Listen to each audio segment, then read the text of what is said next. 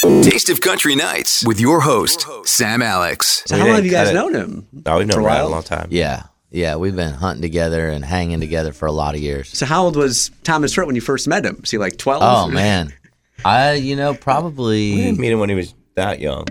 Yeah, but he was on his first record deal. I mean, Okay. and Did you always know he was going to be a star? well, you had a feeling about TR. Yeah. I mean, he always had that little thing about him, that unexplainable X factor. You're like, he's got something, and he just needed the right moment and the right song, and that now he's got a bunch of them. Yeah. It's happening. That's Now so he's doing cool. SNL. What's bigger than that? Other huge. than Yeah. singing the national anthem at the World Series? Come on. Come on, here we That go. kind of does Try it. that. Let's go.